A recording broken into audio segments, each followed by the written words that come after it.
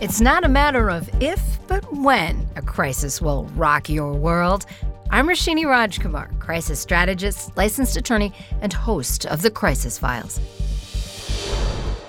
My crisis squad and I are here to find solutions. Our suggestions are meant to empower you to handle your own crisis or prevent crises from happening. We do not provide legal, financial, medical, or PR advice for particular situations, but strongly recommend you seek out professionals to help your specific need. What happens when a school sends a note home to families that offends at least half the school's population, angers parents, and causes kids to walk out of class? That's today's topic on The Crisis Files, and what I call the case of the middle school fail. I've got the entire crisis squad here on this one. Steve Silton, business and entertainment attorney, Dr. Sheryl Ziegler, clinical psychologist and author, Dr. Abdul Omari, equity, inclusion, and diversity expert, and Jennifer Hellman, who specializes in reputation management and public relations. All right, squad, you're not going to believe this one. Just got a call from a middle school principal. Here's the scene. It's 100 degrees where he is, so some of the girls at this middle school are, of course, dressing for the weather. Skinny strap shirts. They're trying to stay cool and comfortable, but the school is saying, no, you can't do that. Sent a letter home to parents saying their wardrobe is too distracting to the boys. So lots of issues here, lots of hurt feelings. These girls are going through changes, which are very natural. They're getting body shamed, they're being ridiculed, and the school realizes it messed up, but now they need our help with what to do. I don't think it's a close call. She looked like she had it coming. Is no longer a legal defense, no sexual assault, and it's not proper middle school policy. That is a policy that must be changed immediately, and frankly, the messaging needs to be very coordinated. And I don't know that they're saying that exactly, Steve. They're comparing the fact that boys can't control themselves, that they're allured by a particular look, in the same way that that was a longstanding defense to a sexual assault case. I mean, it's just a reality. It's learned behavior as much as it is natural behavior, and legally, it's not justifiable. Are we in the 50s? Talking about distracting the boys? That's ridiculous. What about just common sense guidance for these kids? What do you mean by common sense guidance, Dr. Z? If this is something that's as easy as, hey, wear a t-shirt, don't show your midriff. How about you wear shorts that are a little bit farther down your thigh because it's distracting to anybody? Why can't we respect that? Like, where has modesty gone?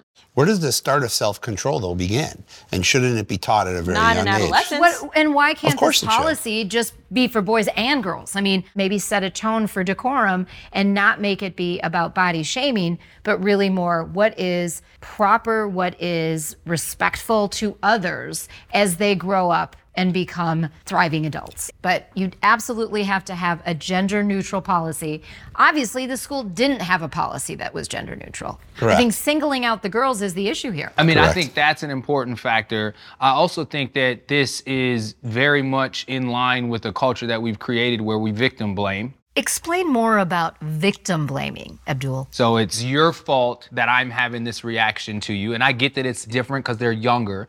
Yet, if we're creating that at such a young age, we'll always continue to use that. Like, I have no responsibility for my actions. It's your fault, dress with more clothing. Jen, I wonder what you think about this. There's nothing wrong with a school having guidelines, having a clothing policy.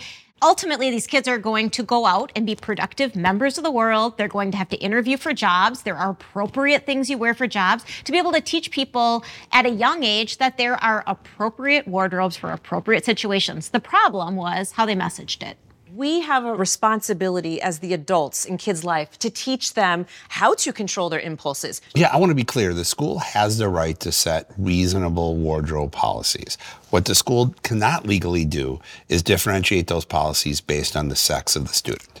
This is also why just gender neutrality, whenever you're rulemaking, is just a smart way to go. And we also have to remember this is a public school. Schools are empowered when your children are within their walls to have restrictions on them. It's absolutely legal in our country. Things are changing, right? Like, I can wear a hoodie today in a more professional setting than I could in 2019 when I would have wore a suit.